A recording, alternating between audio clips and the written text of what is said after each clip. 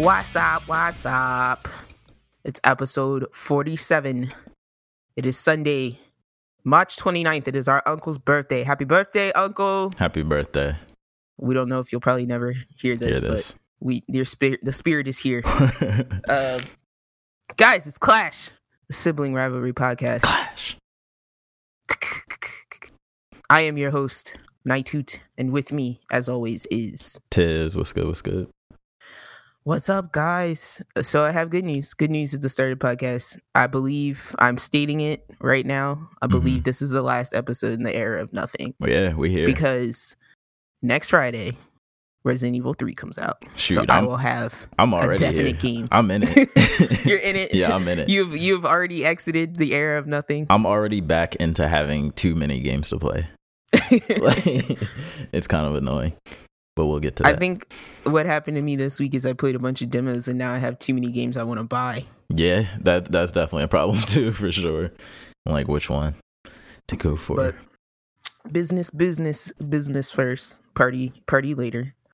We have, while you guys are listening, please tweet at us, email us. You can email us at siblingrivalryclash@gmail.com. You can also find us on the Twitterverse at srclash_pod_pod. But until then, what did you do this week? So this week I kind of like tried to organize my list a little bit this time, so I'm going from the shortest to the longest. Okay. Something like that, actually. Not quite that, but something like that. But first up, still playing through Code Vein. And the reason I'm not going to spend too much time on this is because it's really more of the same. Like I already kind of gave my overall impressions on it. I'm not going to lie, though, with these next two games on my list, it's kind of making me get bored of Code Vein. So I don't know if I'm going to be able to finish it. I hope I will, but I've had that thought in like the back of my head. Like I could definitely just look up the final boss on YouTube. And well, I was going to say, now if you were playing Dark Souls and not Code Vein, would it be the same? Oh, no. Completely sentiment? Different story. No. It's because it's certain things about this game that it doesn't do nearly as well as Dark Souls. That is kind of the reason. Like, first of all, the setting is kind of like drab. Like it's a weird, like, it's not quite steampunk, but it is kind of steampunk, but it's also like vampires at the same time. You know what I mean? With like swords and stuff like that. So it's kind of an odd setting, and then the environments themselves are kind of bland, like drab. Yeah, kind of drab. So whereas Dark Souls, it's like that's the thing with Dark Souls is like the environments are, every single thing has a purpose. Like every single detail is there for a reason. And I just like the overall like dark fantasy setting as opposed to the like steampunkish kind of thing in general. So yeah, I'm not a hugest fan of steampunk. I've realized that over the years. I don't know what I don't get is. excited for that. Like some people love that aesthetic, and I could care less. And I don't know what it is about it that's like I can't put my finger on it. You know what I mean? Yeah, it's just it's intermediary because it's like you can either go like the full medieval route, which is kind of like half what you were describing. Or you can go like the full techno route. Right. And it's like when you do that, steampunk feels like this weird like intermediary of those two. Right, of like styles. Like it's not like distinctly this, I guess. Yeah. It's like we have technology and we're trying, but it's janky. Like I don't know, but I know what you mean. I have the same sentiment for sure. So yeah, we'll see on that. If you guys just stop hearing about it, then you know why. But then next up, a kind of a surprise, but not a surprise. I picked up Doom Eternal. I've been playing that. I did play the first one. I was not a massive fan of it, but I thought it was a really fun game. Doom 2016? Yeah, Doom 2016. And that was actually my first Doom game, I think. I didn't play like the old ones before that. But yeah, I was a fan of the first one. I thought it feels like a shooting action game, which I think is very unique because I can't really think of really another game that feels this way. And the reason I say that is because it's like really fast. Like for one, there's no crouch or sprint button. And you may be like, oh, Tyler, no sprint button. You just said it was fast. But the reason there's no sprint button is because the sprint is just built into your character. Like, you're always going that speed, you know what I mean? So there's no need for a sprint. And it's really about just staying in motion. There's a really cool dodge button they added. So it's like, if you think of like, I don't know, like Bayonetta, like you literally hit a dodge button to quickly, like instantly get out the way of an attack. It feels like that, but in a first person shooter. And the controls are super precise. Like I always appreciated dodge button. Yeah, oh yeah, dodge makes everything more fun. Even if you don't need to dodge in your game, like put a dodge button in and you'll get bonus points. For real. But no, it feels like super reactive. Like, it's not like heavy feeling, it's not too floaty feeling. There's a double jump too, so you can kind of in your head picture with the things you can start doing with like the double jump, and then you have 2 dashes. I heard there's a wall jump in this one too. Yeah, there's a wall jump in the last one too. So like what it is, there's like platforming in the game too, so they'll have these like clingable wall climbing sections as part of that. And what you kind of can do is like, it'll be like a far away thing, and so you'll double jump twice and then double dash forward, and then when you dash into the wall you instantly cling to it. And then the controls are really intuitive too, so like you just kind of look in a direction that you want to jump to afterwards, and you just let go of the grab button, and you basically kind of fling yourself in that direction, and then from there you can jump or dash again or whatever to get to the next area of the platforming. It's really, I think, good, like easy to understand platforming. That's not like, it's not really even hard. It's just, to me, it feels like it's something that makes you just get the feeling of the momentum of it, if that makes sense. Like how swinging in Spider-Man isn't hard. It's just the act of it feels like, I guess, like fun and freeing. That's kind of what the movement feels like. Yeah, because I want to say, like, the way you're describing it, and I played Doom 2016. Yeah. I think I got to the final boss and I just quit. You were right I didn't care. It was too hard and I didn't have enough equipment. It was terrible. But I still have it, so it's not like I can't go back. But it makes me think of like a 2D beat 'em up, but like a side scroller, but instead you're in first person. Yeah, honestly. And yeah, like that's the only way I can describe it, because you're just, I guess it's the equivalent of like hack and slash, but you're not melee. It's just mostly guns. But like the guns, it doesn't feel like, you know, like it was like you're playing a melee game that has guns. Like it feels like a shooter. Like it's like the aiming is just right. Like the aim assist is good on controller. And it just feels really smooth. And then the other thing about it is they added some stuff to the combat in this one. So you have this like flamethrower and what's the other thing? Is it just the flame? The chainsaw? No, the chainsaw. I think it's just the flamethrower, actually. The flamethrower and the dashes.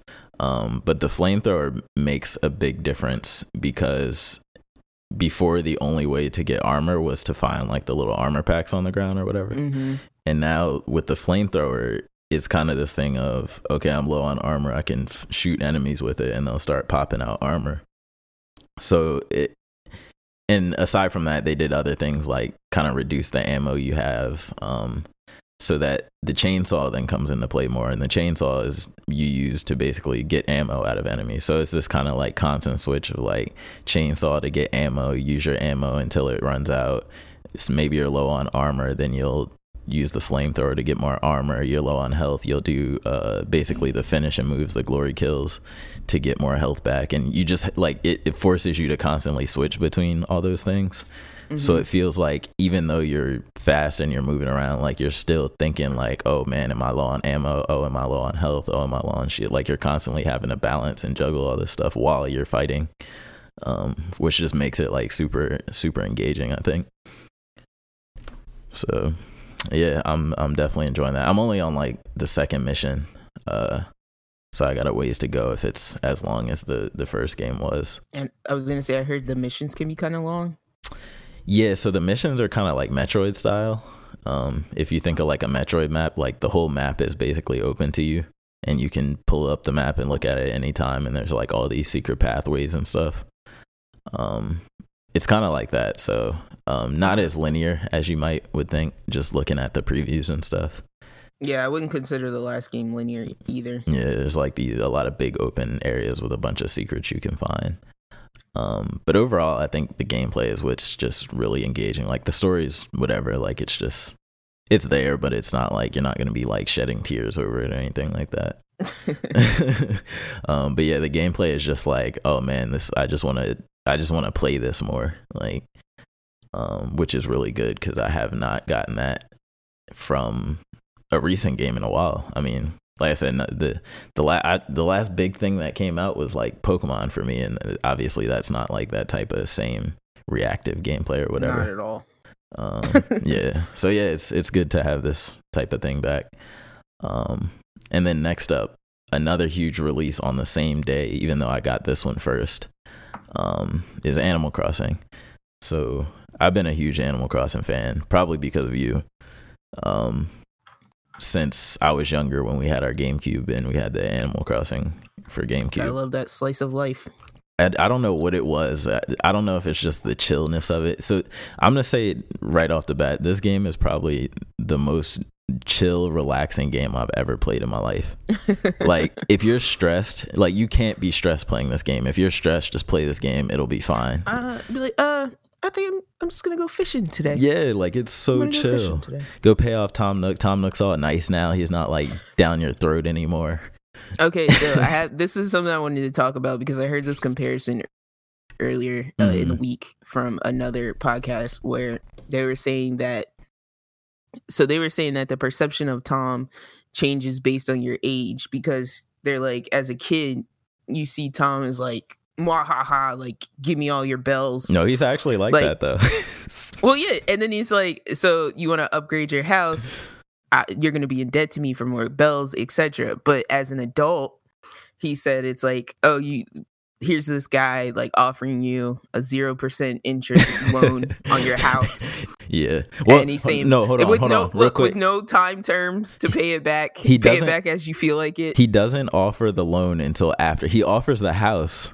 Doesn't say anything about the loan. You take the house, and then he says, by the way, you owe me 98,000 bells. See, and that's what I disagreed with it because I said it's not on age. I said they literally have made Tom Nook nicer. Yeah, he was not actually, that nice. Yeah, when you were a child. Not even his aesthetic.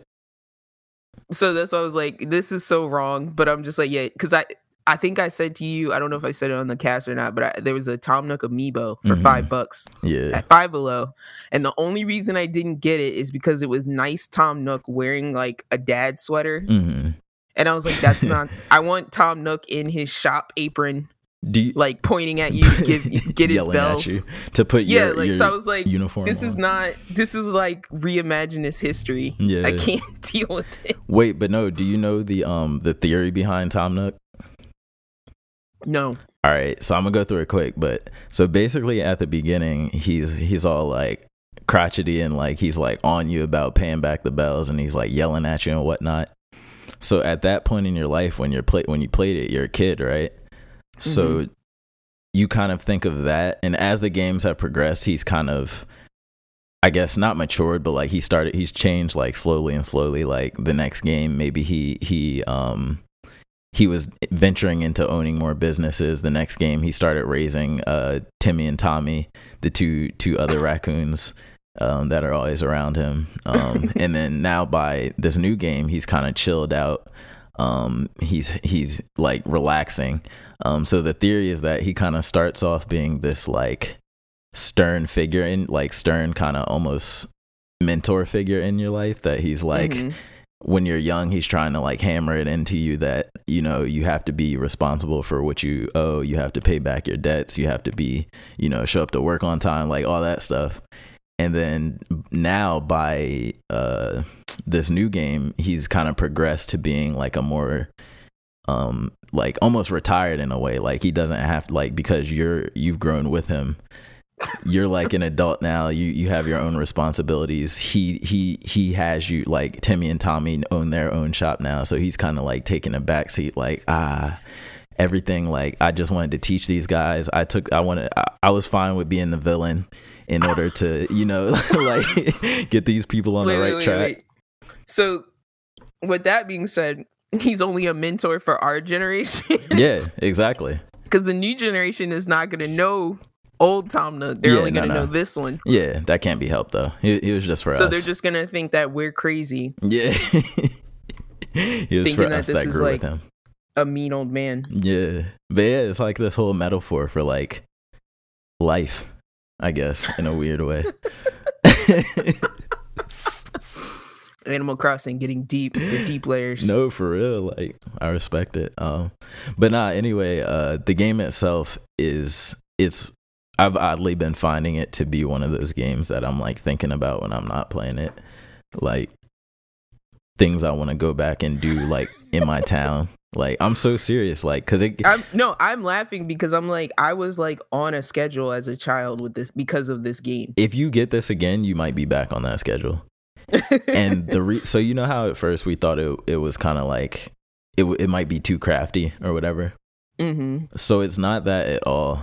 I think of it now that I play it as the island is literally just an extension of your house from the old games.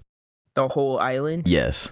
But while that still may seem overwhelming or whatever, it's not, because they force you to wait unless you time skip to unlock the various tools. So like, you might not be, honestly, I think you have to beat the game before you can even start like to shape the island itself. So like at the very beginning, you literally just start off with like an axe that can't even chop trees down. And then from there, you kind of each day you come back and talk to Tom Nook, and he'll be like, yo, you trying to help me build this new house for this villager that's moving in? You trying to go catch 5 fish to get whatever, the museum guy to come in. And these aren't spoilers, because like that's not exactly what you have to do. But it's kind of just like slowly you're doing these tasks. Like, it doesn't give you too many tasks to focus on in one day. It's kind of just like, oh, here's your main task for the day, and if you want, you can figure out other stuff to do, like just collect random materials, or I don't know, just you could just fish for money if you want.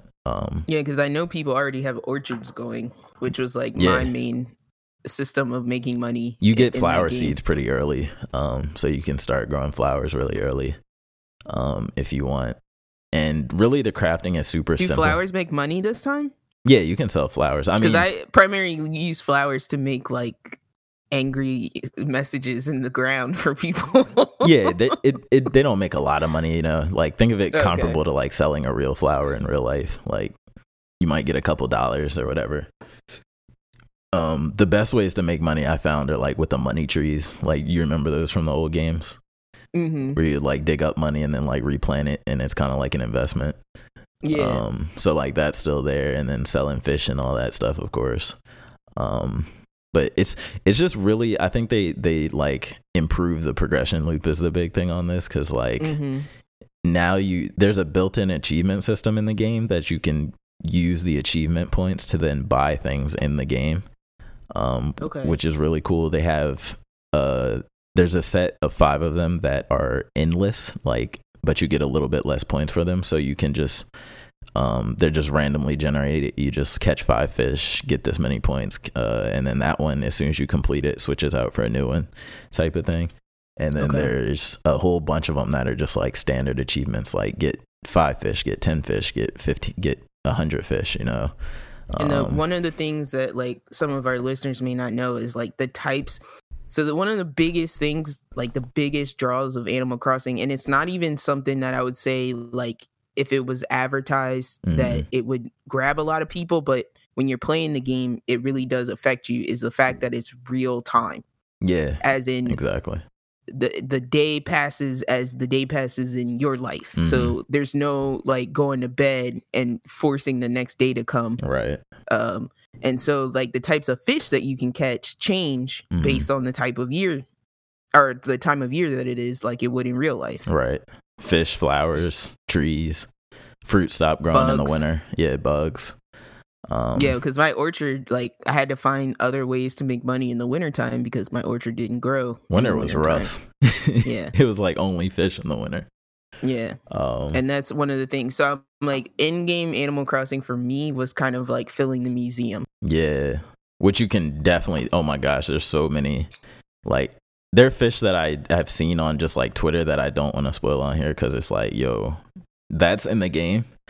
So I won't say anything.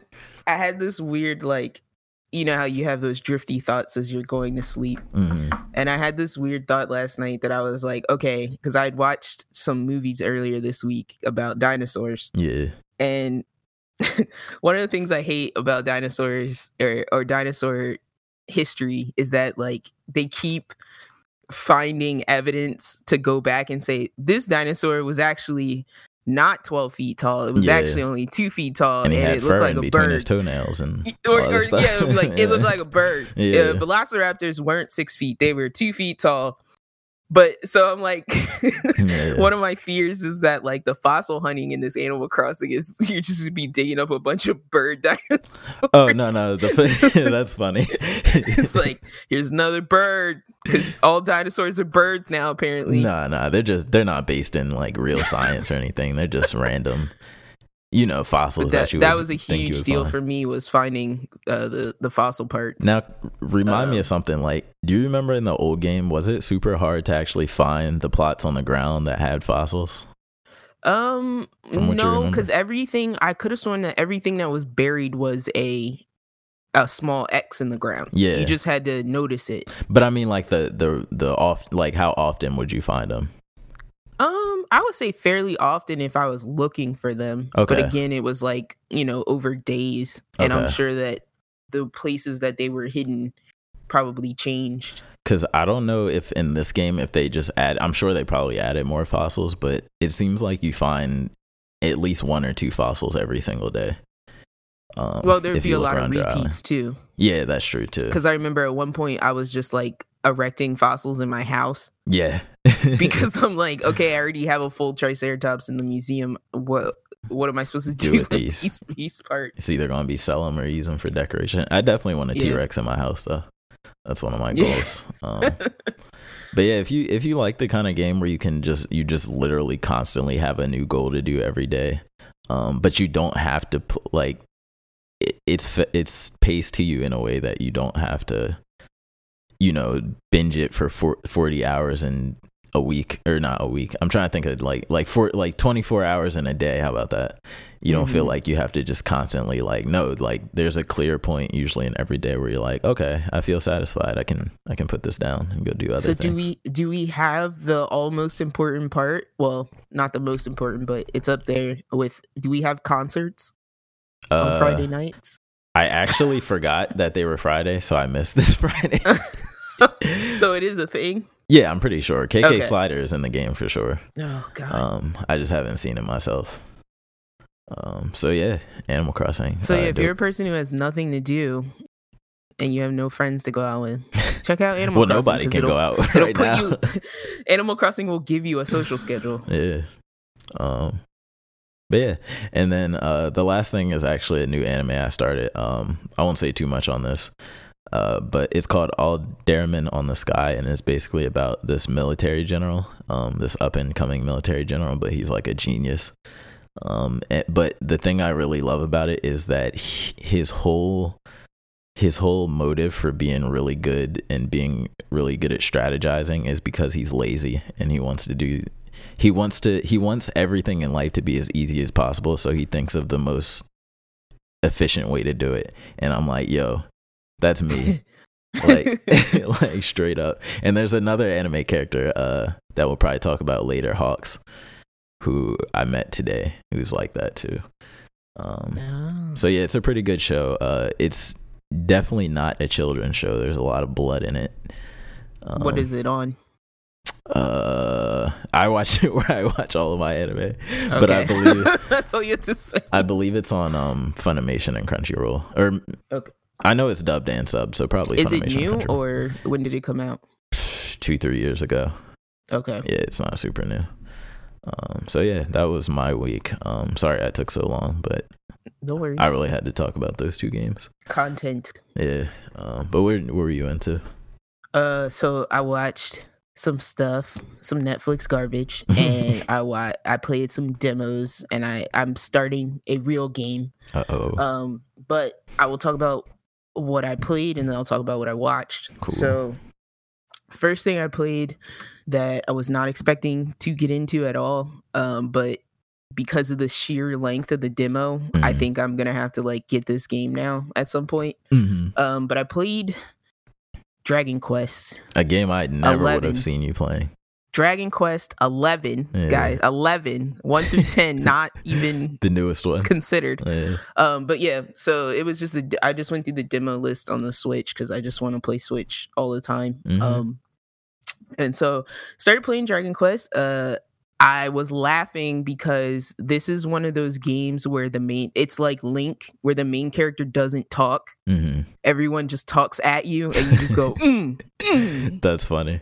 Or you shake your head. And it didn't. They want you to be the character. There doesn't appear to be any decision making. It straight up seems to be RPG. Like, here's your main quest, here's your side quest. Dragon Quest is the purest of RPG. Dragon Quest is the JRPG of JRPGs. Yeah, it definitely felt like that. But I mean, it plays pretty smooth. Fighting is pretty standard.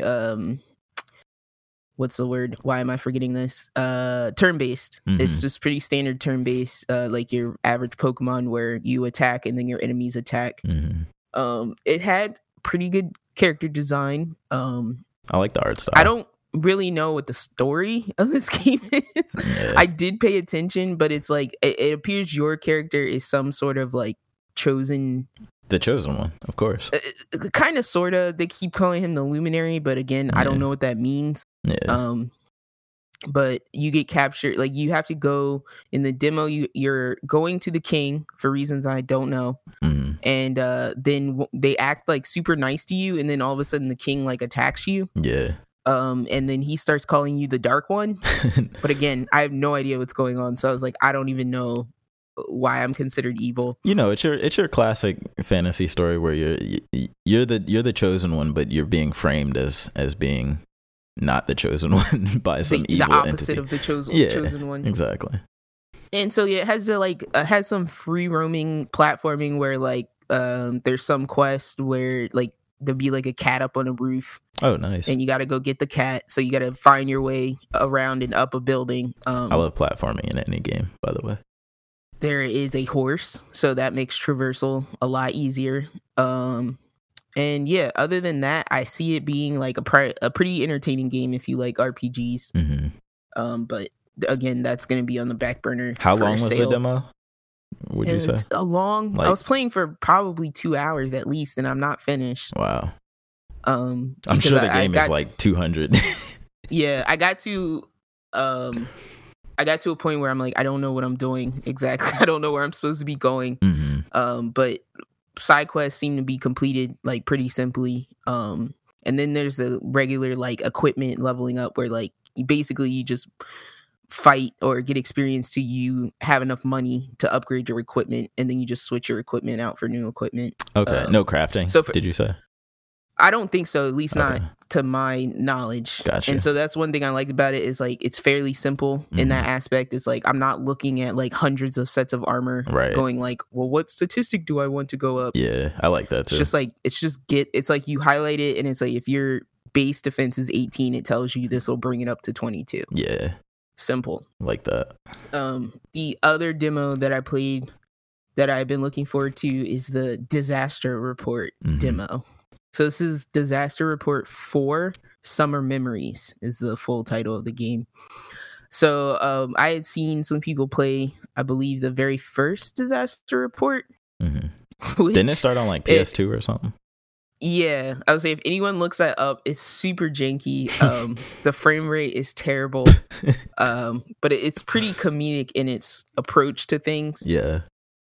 And so basically the story for Disaster Report is like you're in a city.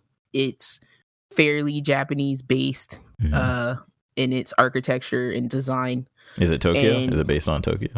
I don't know, because Okay. there's not, like, the city names are like super made up. Got you. So you're just like a regular person. Like, it literally starts off like, are you male or female? Mm-hmm.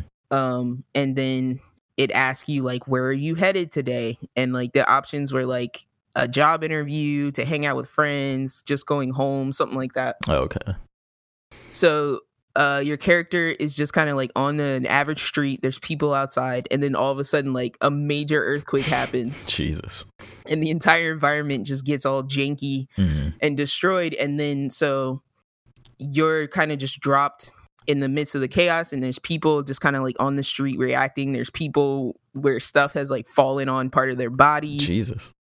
There was one little section of people that made me laugh, because I ran over to them, and it's like the part, I guess there was like a bridge or something, and there's a hole, and there's a guy bent over, like, holding this guy's arms as he's about to fall through the hole. Mm-hmm. But like, you can't interact with them. Like, you can only talk to them, but Oh, you can't no. like help pull the guy up. So he's just dangling the entire time that you're Jeez. on that map. Yeah. And so like, I just walk up to a random person. Like, you can get missions based on who you talk to. And this is all And- happening on your walk home still? This is all happening on my walk home. That's funny. And so I said I was going to hang out with friends. Oh, okay. That was the thing that I chose. But so yeah, like, you just walk up to any person. Some people might just talk to you or be freaking out. Some people will give you a task. Mm-hmm. So I talked to this one lady, and she's like, I had 3 students with me. They've got to be around here somewhere. I can't find them. Can you come talk to me if you find them? Yeah.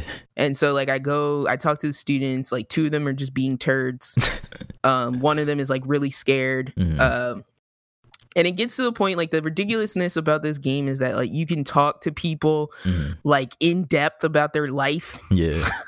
And it's like, so there's one guy, he's just sitting on this bench, and like an earthquake, like another aftershock happens while you're talking to him. He spills his lunch on the ground. Oh no. And then he starts this long dialogue about like how his lunch spilling is like a metaphor for his life, like Oh, going God. down the drain. Oh no. And like, the frustrating part can be that if you don't massage the conversation correctly, you don't get all the information that you can. Right. Because kind of the scoring system is kind of it's based on morality points. Interesting. So based on how good of a thing that you do, you get more morality points. So like, the funny part is the option. So if you talk to somebody and it's like, this person is sad, and Yeah. it's like, it'll give you like 8 dialogue options. You gotta Where try to make from- them happy. Yeah, and it ranges from like, act like you super care, or like, F this person, like there's more important things going on. Yeah. That's funny. Or you'll say like, this person, I'm so much better than this person, I should rub it in their face. They literally have options like that. That's hilarious. Does it change like So- the outcome of what happens? Yeah, it totally Okay. does. And so that's one of the things I'm interested in finding out about this game is like, there are people you can like never talk to. Mm-hmm. If you go through the game and you get a specific ending, and then Right. there's like, if you talk to certain people, your ending might change, because somebody you save might save somebody else. Right. So there's like all these little like weaving paths. That's pretty cool. And I will say that in the demo, I wasn't expecting, I had a building fall on me twice. Oh no. Because there's a mechanic where when the aftershock occurs and the street starts to shake, Yeah. there's like a light shake and a heavy shake. And during the light shake, you're supposed to get down on all fours to like okay. stable yourself. Yeah, If yeah. you don't, it takes like a quarter of your life. Oh god. What? And so there was a part where I was like I was looking for the students, and I run across this intersection, Mhm. and first a light pole like almost falls on me. Yeah.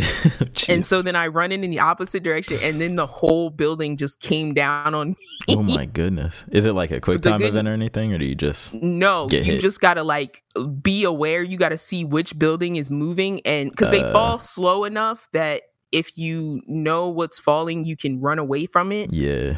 But if the camera is not facing the right direction, Oh you can jeez. easily get smashed. I'm looking at screenshots right now. So yeah, It's you can like, chaos. there's enough time that you can angle the camera and see which building is collapsing or what object is about to crush you Right, and get right. out of the way. And the good part is that it's very scripted. So if you die to that building, you know to look out for that building the next time. Right. And there is a bit, I would say there's a good like 6-second like shaking that happens before you have to like get out of the way. Does it actually like vibrate the Switch and all that? Oh yeah, it goes from like a light vibrate to like the whole Switch is like about to jump out of your hand. Yeah. So I'm very interested when that game comes out. It is a $60 game, so I may wait for it to go on sale because I don't know how long it's supposed to be. Mm-hmm. But I'm assuming that there's a lot of conversational content. And then yeah, there's mechanics of like thirst and hunger, at least in the ones that I've seen in the past. Interesting. And then your save points are usually like water fountains. Gotcha. And so there are like actual survival mechanics. That's pretty cool. But it's more about the exploration in the demo. It's very Japanese. Yeah, it's super Japanese, and I look forward to it. And Dope. the other game that I played was Octopath Traveler. I started for the third time. I've started Octopath Traveler. Where did you start? So I started as Primrose. Okay, yeah, I think I did the same. Because I think an RPG character that is essentially a belly dancer is kind of hilarious. Yeah. And I wanted to see what they were gonna do with that. So, but basically, she's like a dagger type. She's like a Assassin dagger fighter type of thing. Yeah, and she can do like mystic dances that have a dark attribute related to them. Mm-hmm. And so I finally, in this playthrough, I actually got through some combat, and I was surprised that like so there's a lot of like a little bit of dungeon where I played. There's a little bit of dungeon crawling, and it just has like your random like type of Pokemon encounter where like you're just kind of walking and then the encounter just happens randomly. Yeah, for sure. Battling is fun in that so you have your normal RPG turn-based fighting where a menu pops up, you choose to attack, defend, choose an item, things like that. But the one thing that I find interesting is that before you attack, you can hit the R button, which is a attack boost. So based on, you kind of get an attack boost dot. You have 5 out of total, but you get one every time a turn passes. It's kind of like Bravely Default, to be honest. Yeah, and so you can like kind of up your attack by how many dots you have, and then your attack can be like double, triple, quadrupled. Yeah. And so it was interesting because once you get like the first boss battle was really hard. I was surprised like how long it took. I didn't beat it the first time, but I beat it the second time. I didn't have enough items straight up. Yeah. Like them boss battles are gauntlets. Like they take a minute. They're intense. And like I learned the first time that I was like, okay, I need to be fully stocked on items before I walk into a boss fight. But directions are, the map system is great. There's a mini map, and it very clearly tells you what's main progression and what's side progression. Right. But yeah, so I've gotten basically to the part where I picked up, I guess it's another character. Yeah. Because when I met him, it like played his entire backstory. Yeah. That's how you meet all of them. I had Primrose and I met Oberic. Oberic's cool. Yeah, he was kind of scary. Yeah. And so that's kind of where I stopped. But otherwise, the gameplay is satisfactory for me at this point. I can't really say like it's great because I've only done a couple things. Yeah. But it definitely made me want to keep playing. And I see like the amount of effort that went into the art. Oh, yeah. The sprite art is insane. I love the shadowing. I love the effects. One of the best art styles I've seen in like a 2D game. And oh my god, thank you for voice acting. Thank you for voice acting, because that's the only way you're getting me through all that text. Yeah, and even then, without the like, even because there's still a lot of text that's not voice acted, and I think I got tired of reading after a while. Yeah, but I mean, for the stuff that they want you to pay attention to, the big cutscenes, they do a really good job. I'm glad that those are voice acted for sure. The side stuff I don't mind so much. So cool. Yeah, and then two things I watched real quick. So everyone's been screeching at me to watch The Tiger King on Netflix. I've heard a lot. Did you watch that. it? No, I didn't watch it yet. Oh my god, please watch it. Is it crazy? Did not know the big cat population in America is like 12,000 Yeah, they're like super endangered, privately right? owned big cats. Oh, they're all privately owned. Jesus. Privately owned. Okay, ready? Here's the statistic they give you at the end of the movie. There are less than 4,000 tigers in the wild. There are 12,000 tigers being bred in captivity in America. Oh, that's insane. In America alone. That's insane. Okay. Sheesh. And apparently, so they're not endangered at all. Here's one nugget. Well, not if they released all of them. Yeah. And here's one nugget. Shaq bought 2 baby tigers from the Tiger King. He's in the documentary for like 30 seconds. It's really weird. Sheesh. But so basically, I learned a lot of stuff I didn't want to know from this movie. Mm-hmm. This documentary. I'm sorry, it's a series. Yeah. It's like 6 or 7 episodes. Yeah. And basically what I learned is like there's like 3 major people in America that really hate each other because they all want to sell big cats. Interesting. And make money off of selling big cats in America. And there's one woman, Carol Baskin. Mm-hmm. She sees herself as like a freedom fighter for the big cat. She does not believe in the breeding and sales of big cats at all. So her entire operation is based off of like freeing them from people who are breeding them for profit. Then you have Doc Antle, who is like this gross, like it reminds me of like an old Hollywood movie producer. Yeah. He is the guy that, and that's he the goes dude with down the mullet on the front, right? No. Oh, that's somebody else. We'll get to him. Okay. That's Joe Exotic. We'll get to Joe Exotic. Gotcha. But Doc Antle is the guy, and he goes through his own resume in the film. But he basically, his animals did a lot of movie work. So he's in a lot. His animals are featured in a lot of big movies. I gotcha. When they needed exotic animals, this fool rides around on an elephant in his compound. That's it's so a compound. Extra. Yeah, he's super, and he like they show like multiple times like he rides it down to the lake and then he's like bathing with the elephant in the lake. It's too much. What? In the lake. So he privately owns an elephant. He lives in like North Carolina or something, I think. And then that's my state. It's around there. Somebody lives in like North Carolina, South Carolina area. I'm about to go visit. And then here's the star of the show, Joe Exotic. That's the guy with the mullet. With the mullet. Okay. He looks like a serial killer, by the way. Joe Exotic, which is the primary focus of the end of the documentary. Joe Exotic was accused of setting up a murder for hire plot and paying someone to kill Carol Baskin. What? And so that Joe really gets into the whole crime aspect of it because he's in leagues with this other guy, because Joe runs like the rundown zoo. Joe owns like 217 tigers and lions, but he is like on the lower scale out of all of these people as far as his facilities are concerned. Okay. And so he reaches out to this guy Jeff Lowe, who's like kind of like a shady, like has felonies type dude, and who has also dabbled in big cats for his entire life. And basically there's this long like conversation that they have about setting up a murder to kill this woman. Jesus. Because she poses the biggest threat to their industry. That's so extra. And now it's crazy. It's very all crazy because Doc Antle, who's the ponytail producer guy I talked about before, he would collect like women. He had like 3 wives. Jesus. And it's like basically he like would seduce these women with the animals. Right. And like made them have plastic surgery, made them live on his compound, all this kind of stuff. And then Joe has 2 husbands. What? Joe is gay. Oh, plot twist. But he's a hillbilly. And he's like I'm the first hillbilly polygamist. All this crazy. Yo. It is a wild ride. So if you have like 3 hours to kill, I would check it out. Yeah. It is wild. I definitely put it on my watch list.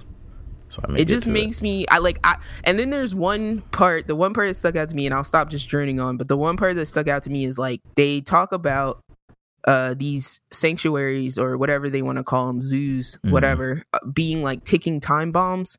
And apparently there was this guy in like I think it's Zanesville, Ohio, that had like, I don't know, like 80 big cats and like exotic animals, and he just let them all go.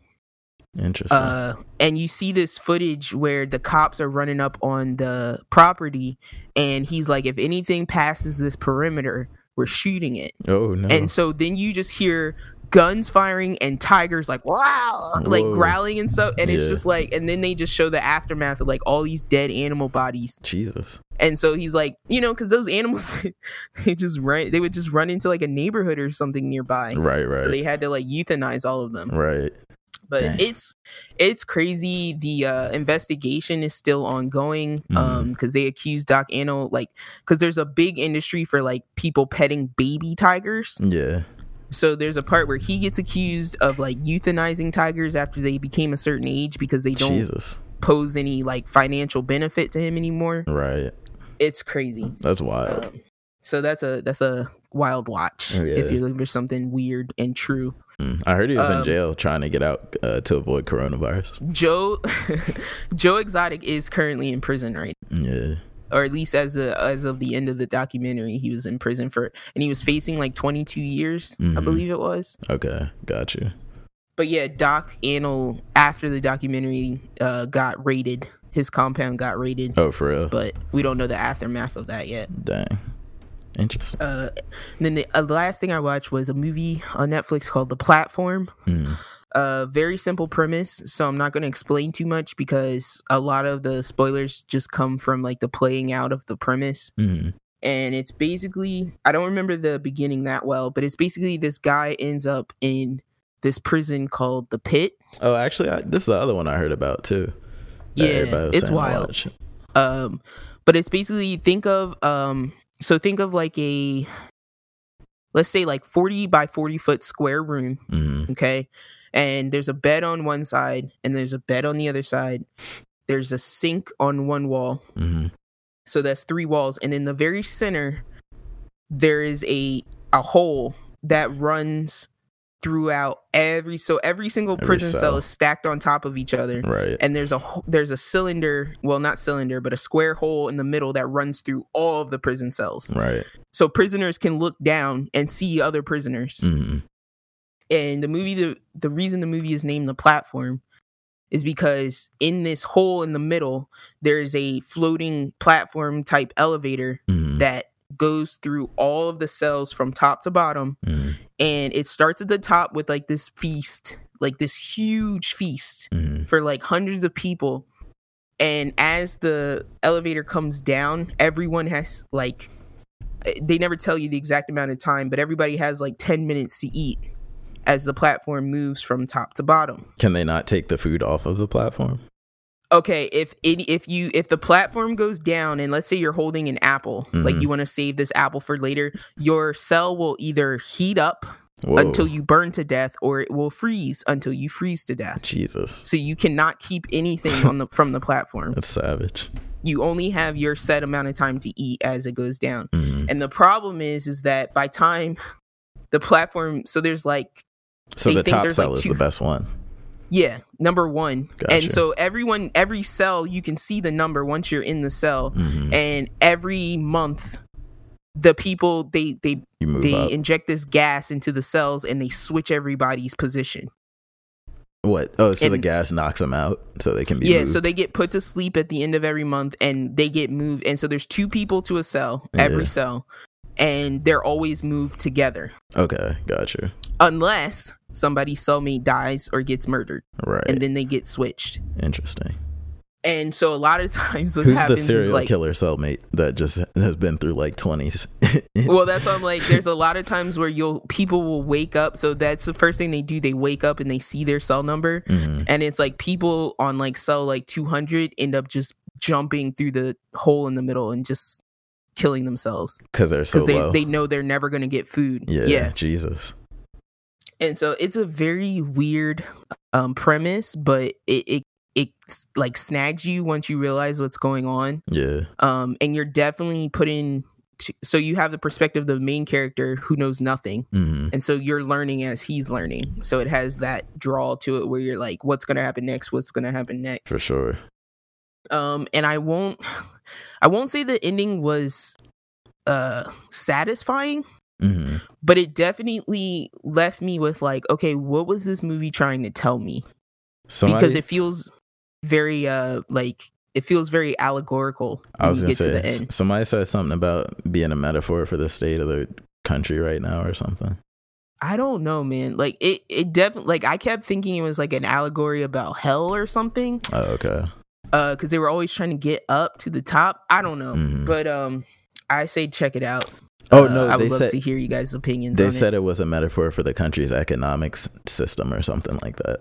I mean, trickle down economics didn't work. They tried that in the 80s. Yeah, that was Reagan's thing. It didn't work. Interesting.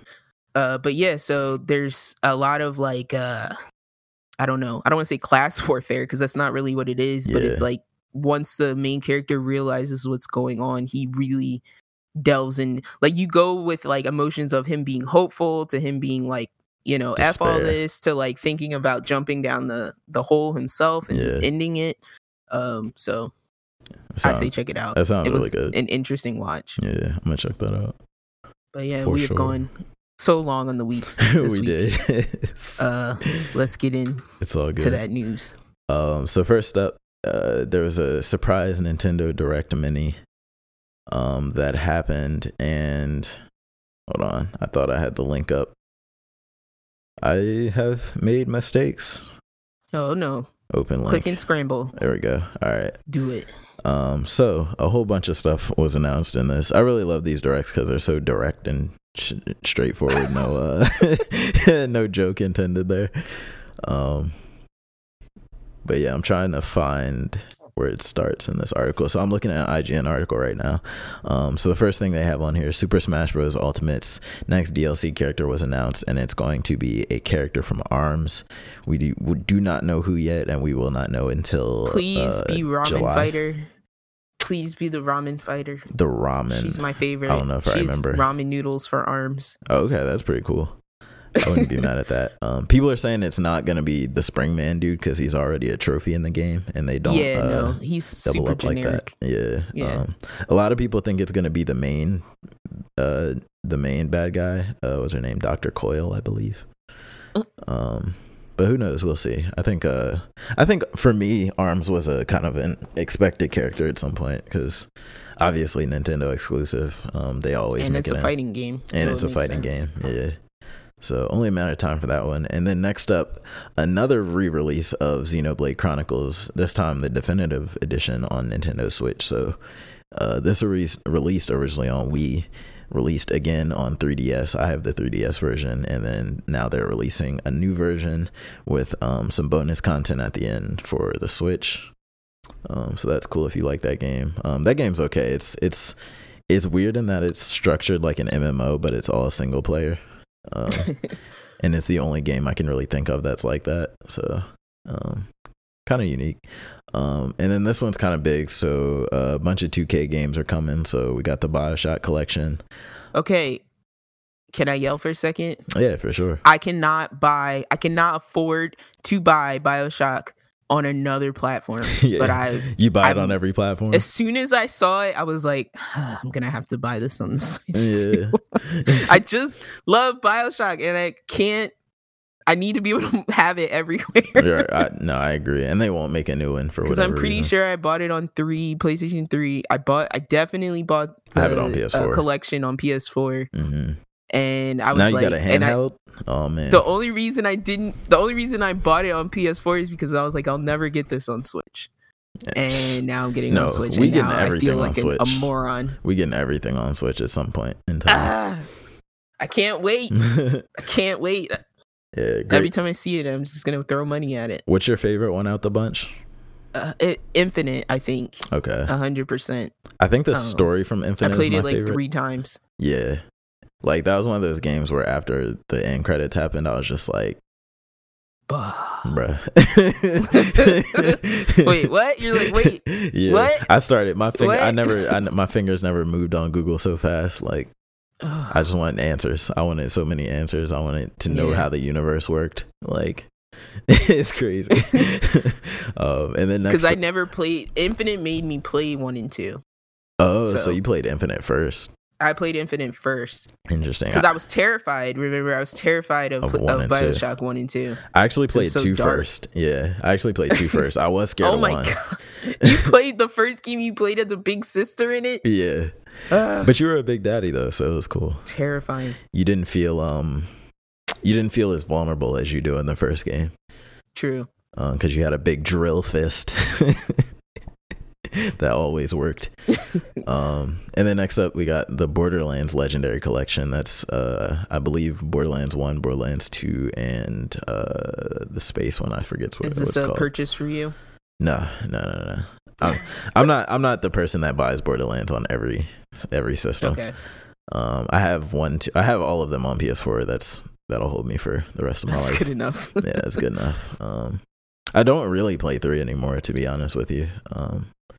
It was just kind of You're like done. a moment in time for me. Yeah, there's nothing wrong with that. yeah, for sure. I got a good amount of hours out of it. And then XCOM 2 is the last game coming out. I've never played XCOM, but I've Same. always side-eyed it super hard. It's got that tactical vibe to it. Yeah, that's that. And the one thing I like about it is Permadeath. cool is like we talked about like turning off the animations in in Wargroove and Advance Wars. Yeah, But I think XCOM is the one, and I could be wrong, but it's like when you do the attacks, when you play out the moves, they have the zoom in, yeah, like slow mo. yeah. So I've always been curious about that, and I do want to try it out. It's Because not. I feel like I play the little kid versions of these tactical turn-based. Yo, chill. Fire Emblem takes skill. No. I'm not saying Fire, because I've never played Advance Fire War too. Emblem. So I'm saying I play like Advance Wars, Wargroove. I feel like I play like the baby versions of XCOM in these types of games. Okay.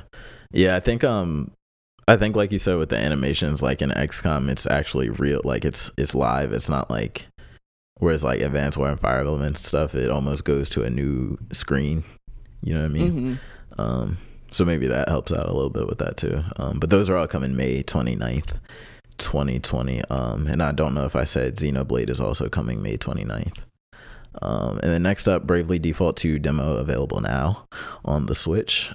Which I started, but stopped. So Yeah. I didn't talk about that this week. Okay.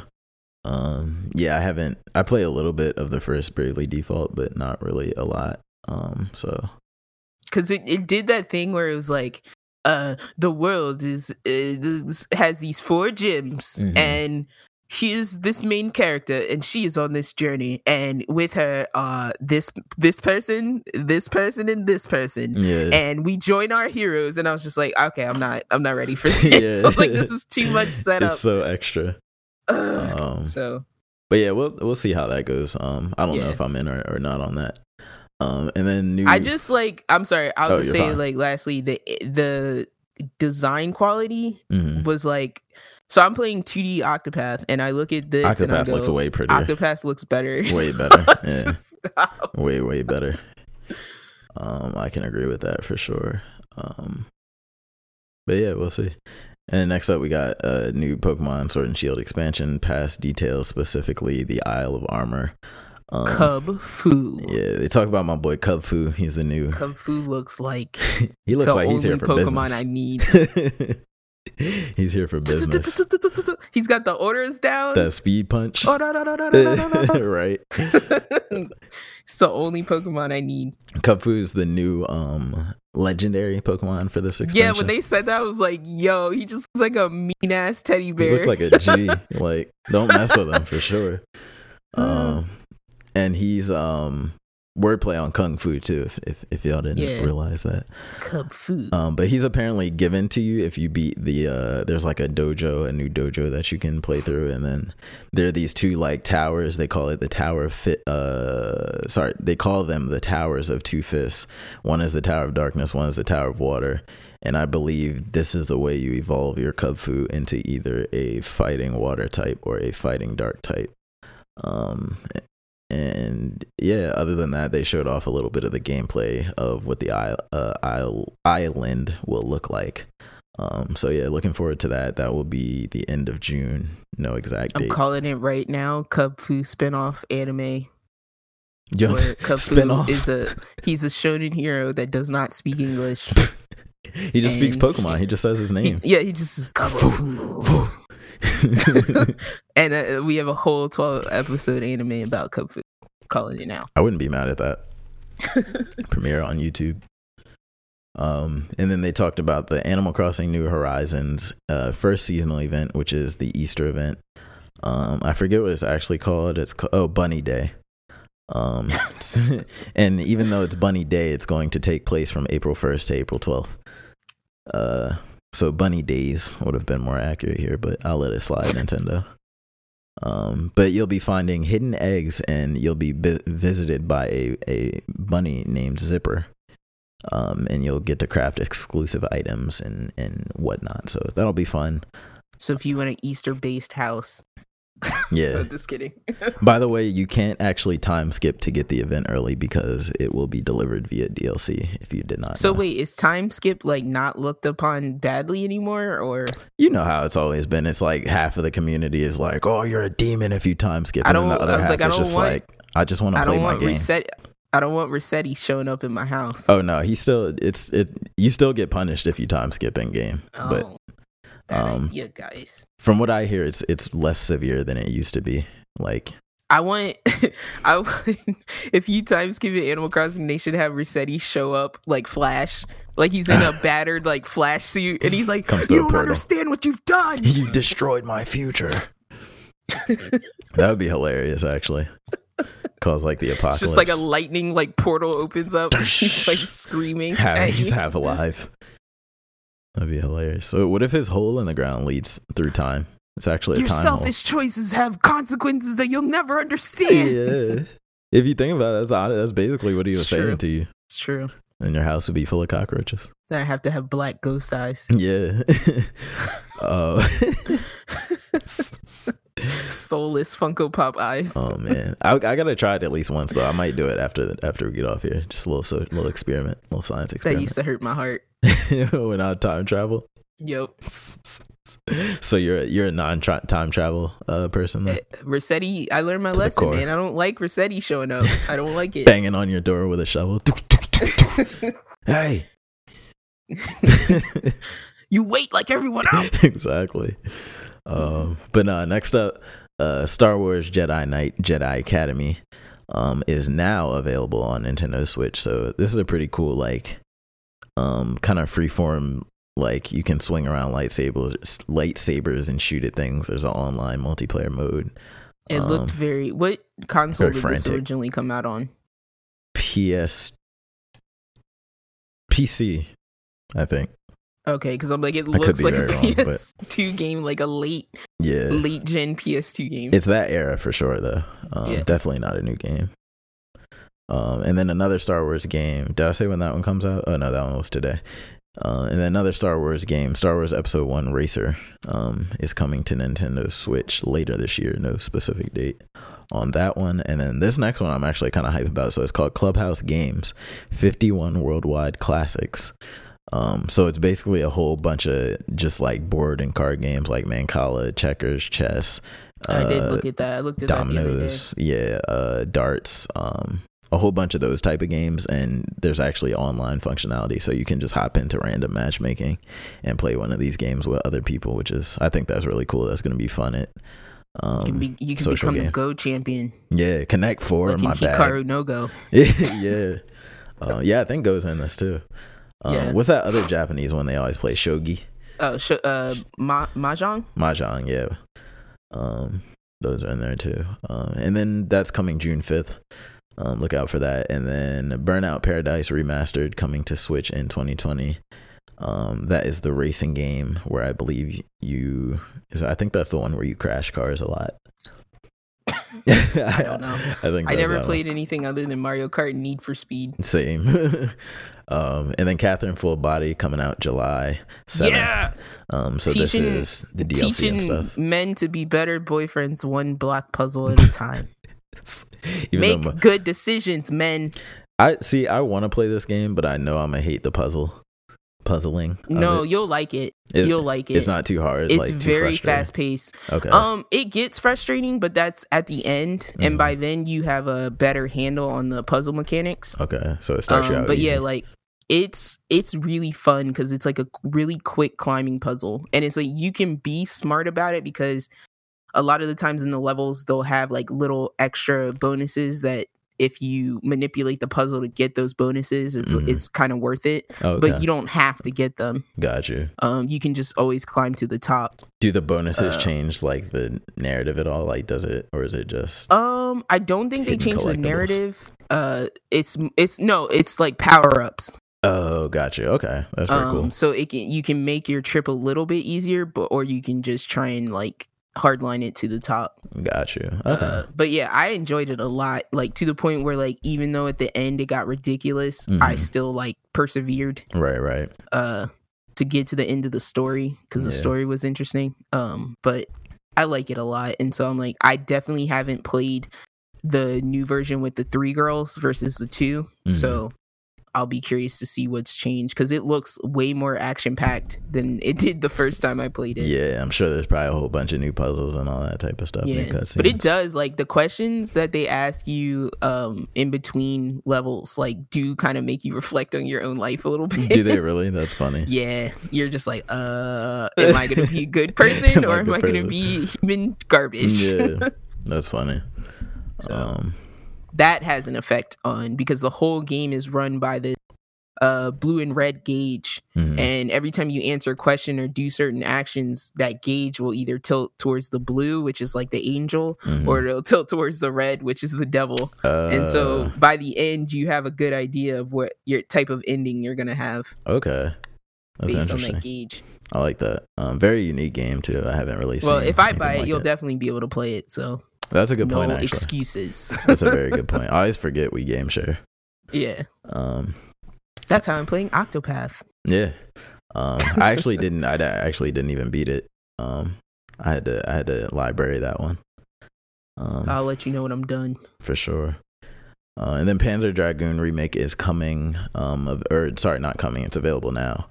I never played that game, so shouts to the people who are a fan of that. Does it have something to do with tanks?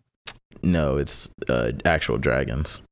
You ride on dragons. It's like Star Fox. It's the Star Fox clone. I know what you're talking about. Yeah. Oh, that sounds Star Fox on dragons. Yeah. I might have to check that. I kind of like low key like love Star Fox. Yeah, no, I love Star Fox too for sure. It's my John. And then Shinsekai Into the Depths, previously an Apple Arcade exclusive, is now available on Nintendo Switch. It's about like scuba diving and finding secrets underwater and stuff. Ring Fit Adventure update out right now. And a game called Good Job is also available now on Switch, where you do, I can't even explain honestly, it's like a mobile game. Were you about to say something? Apologies, you are blinking out a lot. Am I? And I don't know what to do to remedy that. Yeah. Oh, am I? Oh gosh, my connection. No, am I good now? No, it was just happening a second ago. It's still happening. I'm showing green. That's really weird. You just cut out through that sentence. Test. Maybe I'll just power through it because I don't know. Hopefully it should still be getting recorded. Okay. So just stop me if I come across something that you want to talk about. Okay. And then Marvel Ultimate Alliance 3, the Black Order expansion pack, details that is. Oh no, that's actually out. Part of that is out today. King's Bounty 2 is coming in 2020. A free-to-play game called Ninjala, which looks kind of interesting. It's like 8-player ninjas, but it's really kind of kiddie looking. I don't know how to put it. I have no idea what's happening right now. What do you mean? I really cannot hear what you're saying at all. Nah, really? Yeah. What about now? In short bursts it's okay, but like that sentence, I don't even know what game you're talking about right now. Ninjala. It's all good. Since I'm recording from my end, it'll still be in the recording. You just won't hear that part of it. And then the last thing is Trials of Mana, The Legend of Heroes, Trails of Cold Steel 3, and some other things are coming. But that's it for that. Am I still hard to hear?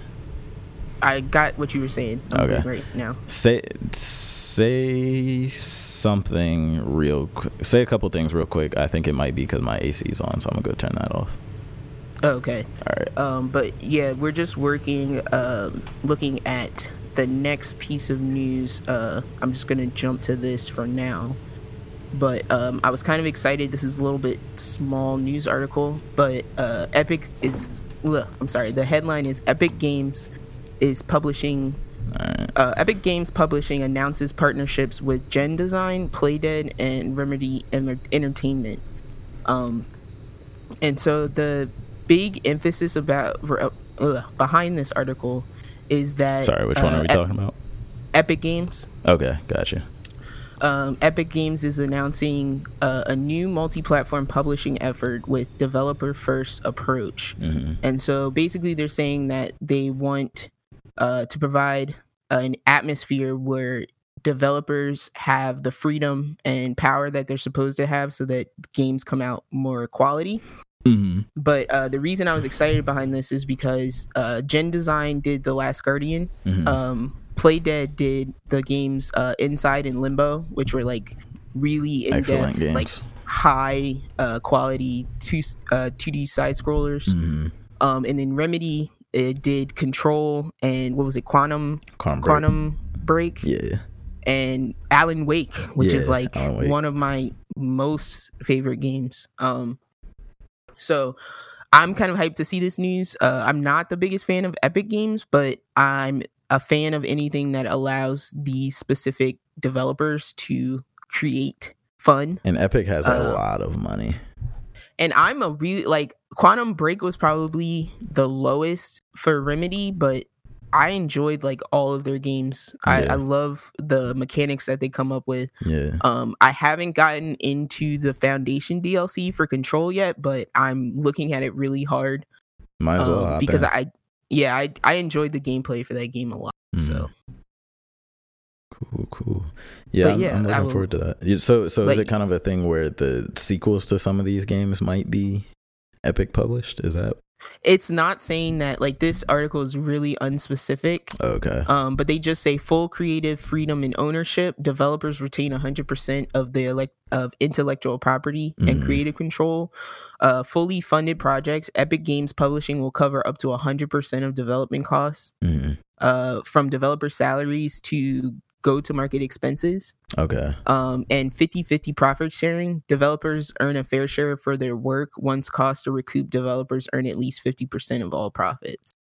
Interesting. And so they just say we're building the publishing model we always wanted for ourselves when we worked with publishers. Oh, nice. So, I mean, that sounds good. Yeah, like if it wasn't the specific developers involved, I probably wouldn't care as much, but they make games you like. Interesting. Yeah, definitely. Nah, and anything that's good for the developers I'm always cool with that. And yes, I can hear you much better now. Yeah, it was definitely my air conditioner. So I turned it up thinking it wasn't hot enough that it's going to set it off again, but turns out it's like 80 something here right now. Oh, okay. So it was just snatching your mic. Yeah, got it. Exactly. But then where were we? Castlevania Season 4 confirmed. I think we all knew this was happening. No details. We just think we know it'll probably come out sometime in 2021. Please don't do my boy Alucard bad this time. Yeah, don't do it bad twice in a row. That would be cool. Don't hurt him like that. Y'all don't gotta do that again. But yeah, looking forward to that. And then a statement from Sony came out saying the PS5 is on track and as of now will not be delayed. I believe a similar thing was mentioned with the Xbox Series X. So despite the corona and all the production stuff going on in China, looks like that's still coming this year. This will probably be a Christmas 2020 purchase for me. Yeah. So yeah, that'll be cool. We'll see what's up with that. And then, I just thought this one was kind of wild. So apparently the Xbox Series X graphics source code is being held for ransom for $100 million by an unknown hacker. And it seems to be real as Microsoft refused to comment on it. Wow. So what is the importance of the graphics source code? So since it's most likely proprietary and unreleased, that's something that Xbox would want to keep a secret, because if it got out to other companies, then there would, like, that's one less reason, you know, to buy an Xbox over whatever else decides to learn from it or use it. Like it's part of their competitive edge is how good their source code is and their like graphics drivers and stuff. So yeah, that's big. I don't know really what's gonna happen if I'm sure they're gonna try and find out who it is, but that's all we really know right now is that it's being held for ransom. Scary. Yeah, it's kind of crazy. Hacking, man, it's real, especially when you're quarantined at home with nothing else to do and mad Wi-Fi. Some stuff is definitely getting hacked. Nothing to do but be evil. Yeah, imagine if Lizard Squad was around when coronavirus was going on and they just crashed every console during like when nobody else has anything else to do. Face. That would be horrible. Guess I'm playing on that Game Boy SP. You can't hack that, nah, son. For real. No internet access. No internet connections. Can't hack here. that. I miss my GBA. Mario Party GBA, here I come. Yeah. Nah, those are great games still. Yeah. Like, I would go back to them. But that's all the news we have. Short news week other than the massive Nintendo Direct Mini. Ironic. Yeah. So how about we jump into some quiz fun? Yeah, let's do it. Let's do one of these quizzes. So I found some quizzes. Mm-hmm. Because past quizzes we've had have been pretty fun and jaunty. Mm-hmm. So, without announcing the names of all the quizzes, which quiz would you like to complete today? I'm gonna just go with the first one because I just watched My Hero this morning. So I'm gonna go. What would your My Hero Academia quirk be?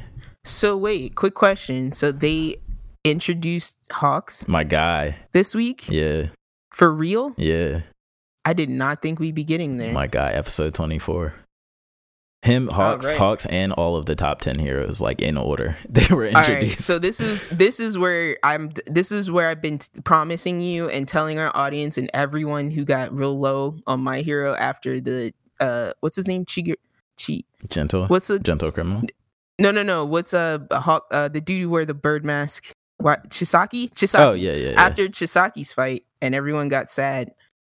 This is the part that I've been telling you guys get hype because it's getting. We're back into story again. Yeah, back into relevant. Plot. But are we done? Where are we? Real quick, how many episodes we have left? One more episode. I'm not gonna lie, that concert moved me.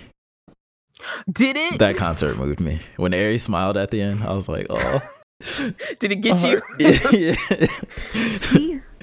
Deku dancing and whatnot. I was like, yo. Only a true hero can bring out a child's forgotten smile. For real. So that was kind of dope. I'm not gonna lie. All right. So here's our quiz. What would your My Hero Academia quirk be? Wait, am I opening it or are you reading the questions to me? Yeah, I'm going to read the questions to you. If you want to follow along, you can do so. Okay. The link is in the agenda. But I already have my results for this quiz, so I will announce them when we get Tiz's results. Okay. So here we go. It's your first day at UA High School. What's your goal? Make as many friends as possible. Assert my dominance over these weaklings. Get a head start on my career in school politics. Aloofly observe the situation from afar. That one. Or I'm a little nervous. Aloofly observe from afar? Yes. Okay. A civilian is wielding a knife. How do you disarm him? Everyone crumbles after I intimidate them enough. I'll go get the police. You hold him at bay.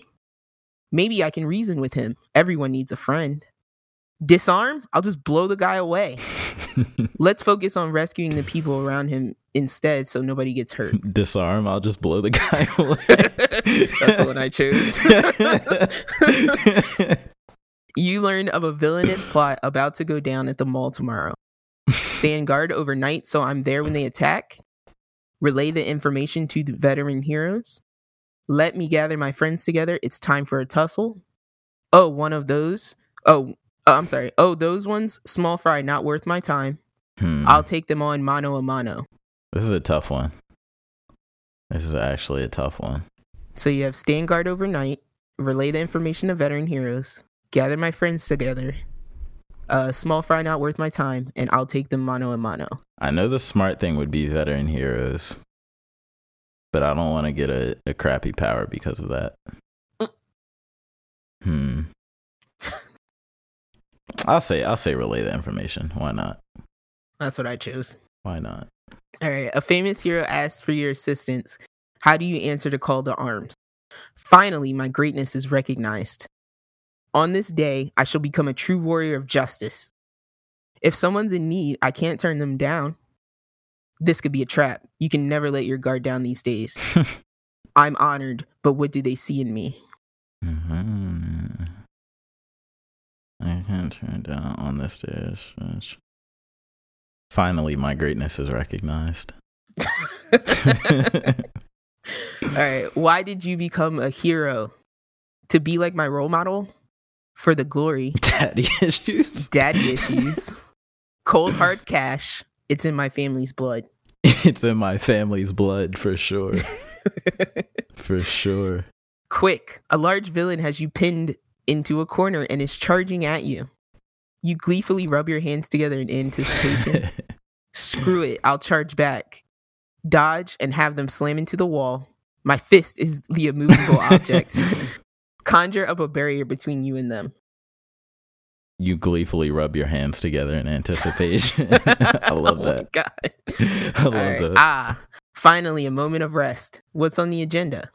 A night out with friends? Hitting up the gym, my powers aren't going to hone themselves? Study, study, study.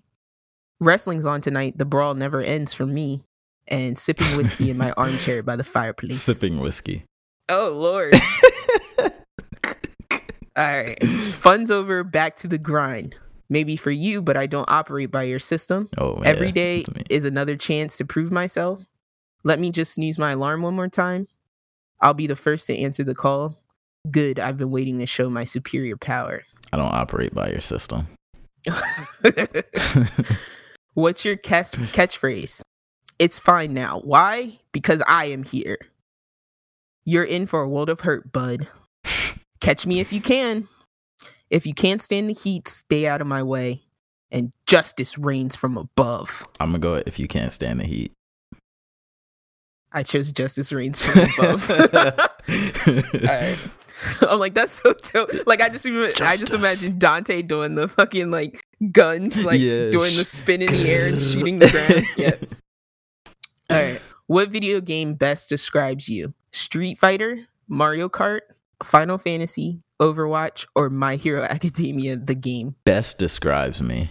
Yeah. It's best describes me. Probably Final Fantasy. I was gonna say FF or Overwatch. Yeah. I was between those two. Probably Final Fantasy. It's the final battle with your arch rival. How do you take them down? With the help of my friends, immobilize them. If they can't move, they can't win. Nothing fancy, just a good old pummeling. No holding back. I'm using my full power. Brains over brawn. I'll out logic them. I'm using my full power. That's what I chose. All right, and this one just says plus autre. And then the responses are, I'll do my best. Only a villain would say such a thing. What? Whatever, loser. Sweet justice shall be served today. And plus autre. You gotta say it back. Yeah, that's what I did. Oh, let's go. Oh, let's go. Let's go. Yes. So, guys, Tiz has completed the quiz for what his quirk. His quirk is half hot, half cold. Let's go. Which is like completely what I expected and hilarious. It's destiny. So 1 part fire, 1 part ice, all parts hero. While you try to keep cool and collected in battle, sometimes you can't withhold the flames inside. At first, many think your personality will be cold, but with time, they come to know your warm side. Accurate. It is. Using your unique combination of melting and freezing powers, you'll forge your own destiny. Let's give it up for my boy. All right, just so you guys know, I got all for one, which is right here. Let's go. I was like, yes. It was like, how do we survive in this quirkless world? Let's go. My hero power will show through. Wait, you mean 1 for all, right? Yeah, I'm sorry. Yeah, okay. 1 for all. Yeah, got you. I assume there's no villains in this one. I don't know, to be honest. Okay, because they don't give you you don't know what the full spectrum of answers, of results is. Yeah, cool. So that was dope. Yeah. Dang, I can't wait to get to another one next week. That was pretty good. But yeah, so with that, do you have any anime that you'd like to talk about this week? I was only going to talk about My Hero, but I basically, like I said, the concert moved me. My boy Hawks came in. He has that exact same personality as I was talking about earlier. Like, he just wants to be lazy, but he goes, like, his whole purpose in making the world better is so there's less work for him to do, which is, I just think that's spot on. So I think it's cool that we're back to it, but I'm probably gonna be upset when it ends on a cliffhanger next week. Oh, super duper, yeah. And then we have to wait another year. That's why I like manga, guys. Manga always is ahead. It's always there for sure. And I've been asked by my friend to stop reading the manga, so I stopped reading it. So it should catch up to me next season. Pretty soon. Cool. And then I started this anime called Pet, P-E-T. Mm-hmm. I'm only about 2 episodes in, and it is giving me like super duper like Steins Gate vibes, Mm-hmm. where it feels like all the characters know what's going on, but you don't know what's going on. Mm-hmm. And they don't really like, it's not like a shonen where like the narrator explains right, things to you. So it's basically all I've learned so far in the first 2 episodes is that there's like this underground, I'm assuming they're criminal type agency, like a mafia type, or I'm sorry, like a Yakuza type deal. Mm-hmm. And they specialize in like altering people's mind state. Mm-hmm. So the way they explain it is like everyone has an image or a setting in their mind. One is a peak and one is a valley.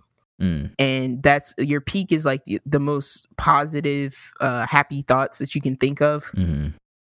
And the valley, of course, would be the opposite of that, like your most horrible memories. Yeah. And so basically every person has that, and being able to differentiate between the two is what keeps people sane. Mm-hmm.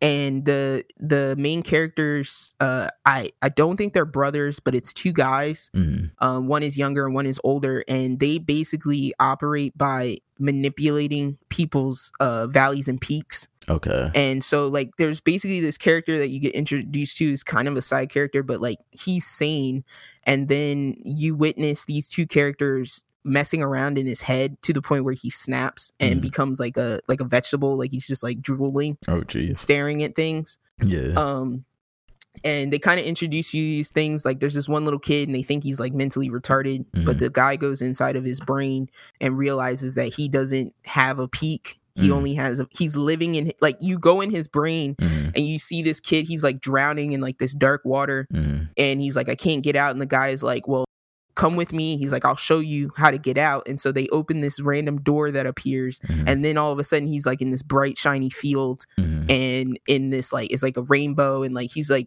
this is my peak.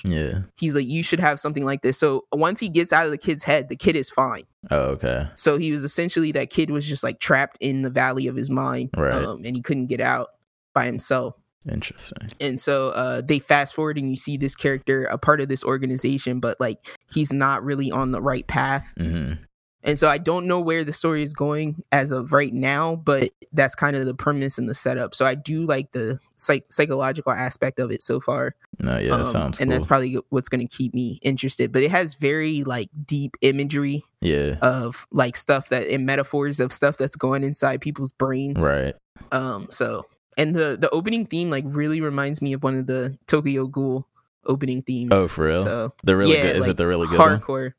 Because it's like, it's whatever one where the dude's like singing in falsetto. I can't remember how it goes, but it's the like greatest OPs of all time. It might be the same band. Like, it almost sounds like that similar. Could be. So I have to look that up. But otherwise, I'm gonna check it out, because it's currently ongoing still. It's just I think it started Pet? last season. Yeah, it's just called Pet, and it's on Amazon. Is there? There's only one season, dub for that. Sorry, 2 seasons. I think it's only 1, but it says like 11 plus. So I don't know if it's going to 12 episodes or if it's going to 24. I have no idea. Gotcha. But it continued over from the last season. Okay. Cool. So I'll be checking that out, and I'll definitely want to check out what you mentioned earlier. Oh, Alderamin. Yeah. Yeah, it's pretty cool. Very I guess military heavy. Not military heavy. It's like old like back in the day, like they had blimps and stuff, you know what I mean? Like World War II rifles and stuff like that. So yeah. That brings us to the end of this week. Yeah. Let us close out the era of nothing appropriately with all these things we've introduced today. Mm-hmm. We look forward to hearing from you guys. Everyone, I hope, is staying safe, being smart about this current situation. Yeah. And we'll be here. Like, we'll be here next week. Yeah. We were here the week before. So yeah, hit us up again. That email is siblingrivalryclash@gmail.com. And you can. Sorry, real quick. The one thing that's kind of evil that I love is that I'm noticing that because a lot of other podcasts are like used to recording in person, they're going home now and recording over like Skype and stuff, and our quality is better than theirs now. I just listened to a podcast today that was like that, where it was cutting in and out, and it sounded like they were like 20 feet away from the mic. Mm-hmm. And I was like, oh, this is upsetting. We've been doing this. So yeah, if you guys want to pat us on the back for our audio quality, you can reach us at siblingrivalryclash@gmail.com. You can also send those commendations. You can send those commendations to Twitter at @srclash_pod. And as always, wherever you listen, iTunes, Spotify, Google Play, Stitcher, TuneIn, and Castbox, please remember to rate us wherever you listen, and we will shout you out, and we always appreciate it. Please. We're coming up on episode 50, guys. Yeah, we're getting there. I don't know if we're gonna celebrate by just yelling a lot. I don't know if we're gonna do the whole episode in accents. I don't know. You could help us mold episode 50. You could if you shout out at us. If you so choose. If you guys want Dusty back, tell us you want Dusty back. Yeah. You know, we'll wrangle him in. Whatever y'all want. We do this for y'all. Until then, guys, stay safe, stay clean, wash your hands, don't touch your eyeballs, and keep gaming. Arrivederci. Is that goodbye in Italian? Yeah. Okay. Arrivederci. I don't know why I just wanted to be Italian real quick. I got JoJo on the brain. JoJo, I can't wait till they announce. It's gonna be last second announcement as always, but I cannot wait for part 6. It's gonna be hype. It's gonna be so hype. Jolene is the best. I can't wait. Cannot wait. But see y'all guys next week. Bye.